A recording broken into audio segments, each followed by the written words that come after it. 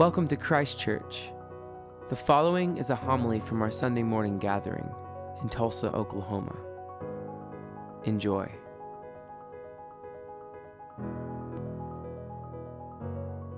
Take my words and speak through them. Take our ears and hear through them. Take our hearts and set them on fire with love for you, our Lord and our Redeemer. In the name of the Father, Son, and Holy Spirit. Amen. Good morning. Then Mary said, "Here am I, the servant of the Lord. Let it be with me according to your word." No muss, no fuss. Mary, a 14, 15, or 16-year-old, freely accepted her call.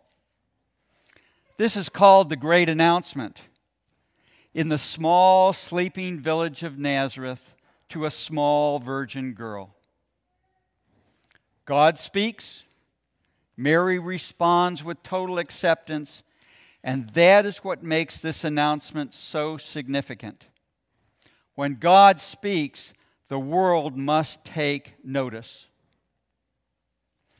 This is the last Sunday of Advent, and we are on the edge of incarnation. Last Sunday, we heard about John the Baptist, who summed up the Old Testament prophecy and announces the coming of Christ.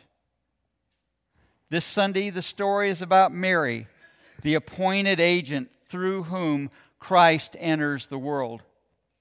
She brings to fulfillment the Advent hope in her role in the Annunciation.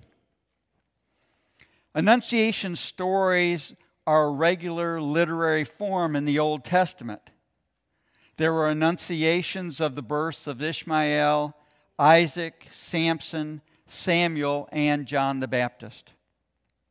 The Annunciation of Mary follows a pattern of Old Testament stories. The greeting, the startled reaction, the exhortation not to fear, the message, an objection, and a confirming sign. The angel comforts Mary. "Do not be afraid, for God has found favor with you. Behold, you will conceive in your womb and bear a son, and you shall call his name Jesus." Mary was completely content, not pretentious. Nothing to boast about, nothing to apologize for.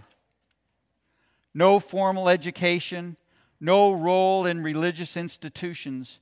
She was at ease with herself, confident. Mary was willing to risk her reputation for what is right. She wound up living with scandal from conception to the cross. But Mary freely accepted her call. Her response accentuated the positive, de-emphasized the negative, put on rather than put off, to receive rather than to reject, to do rather than refrain from doing. Mary's memory is cherished in certain ways, especially around Christmas time.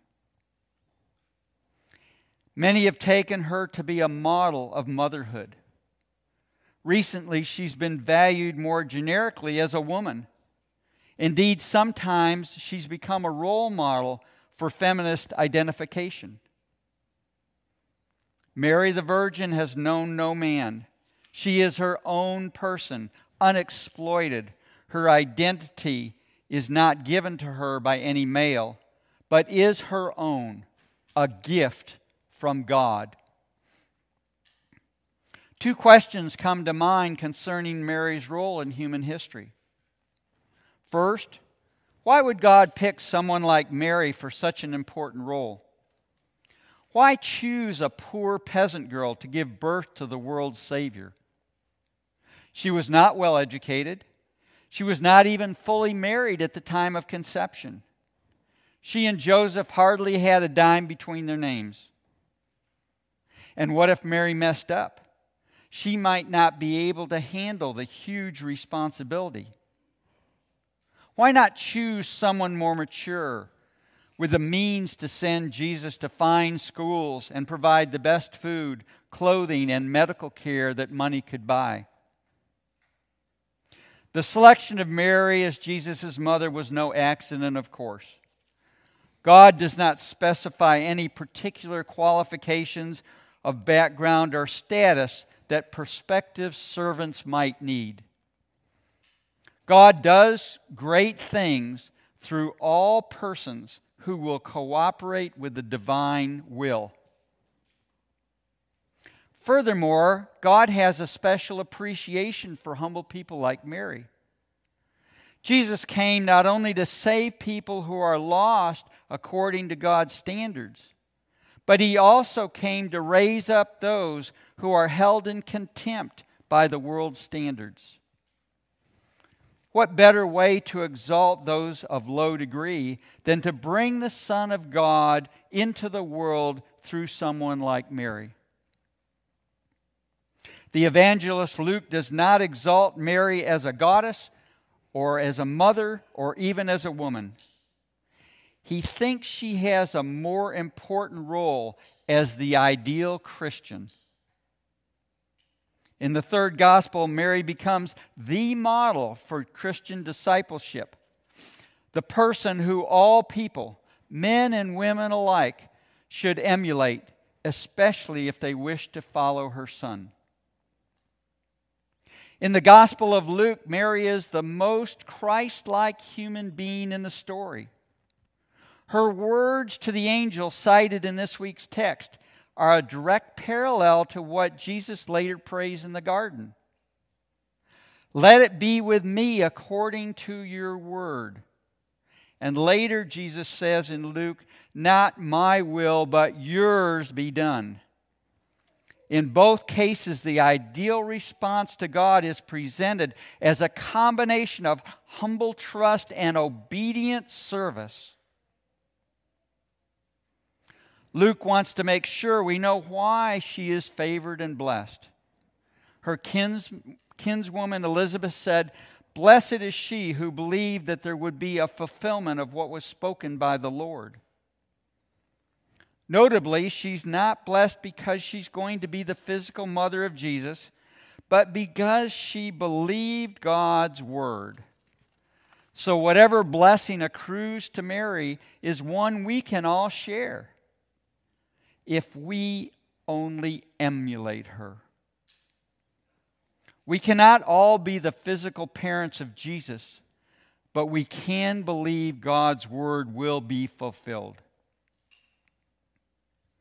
Jesus is saying, my mother is blessed, not because her womb bore me or because her breast nursed me.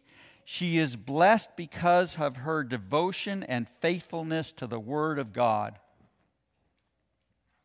So Mary turns out not to be simply the mother of Jesus, but an ideal role model for all followers of Jesus, a servant of God who embodies faith and faithfulness.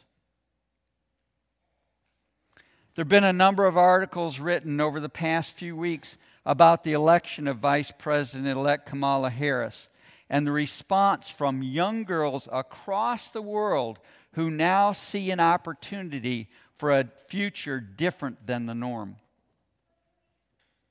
And what about Greta Thunberg, the young 15-year-old Swedish environmental activist who is now internationally known for challenging world leaders to take immediate action against climate change and who has become a world leader? Or Malala Yousafzai, an activist in Pakistan for women's and girls' education, who became the youngest Nobel Prize laureate in history in 2014 at the age of 14. These young women, just like Mother Mary, become role models and leaders. We give thanks for the life of Mother Mary, for her unconditional love, obedience, and commitment to the Father, and for her love and caring for His Son, our Savior, Jesus Christ, from conception to the cross and through the resurrection. Embracing the risen Jesus, Mary is a sign and anticipation of humanity, which hopes to reach its fulfillment in the resurrection of the dead. This message I bring is for all the young girls and the young boys who are listening to me that may be called to greatness by God's plan for them.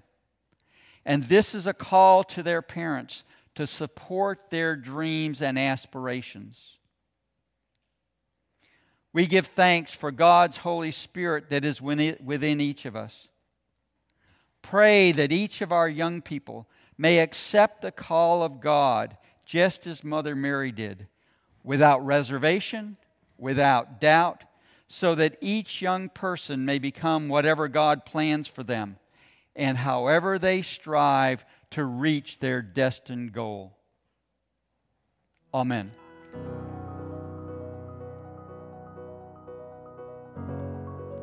Thank you for listening. For more, go to christchurchtulsa.org, and peace be with you.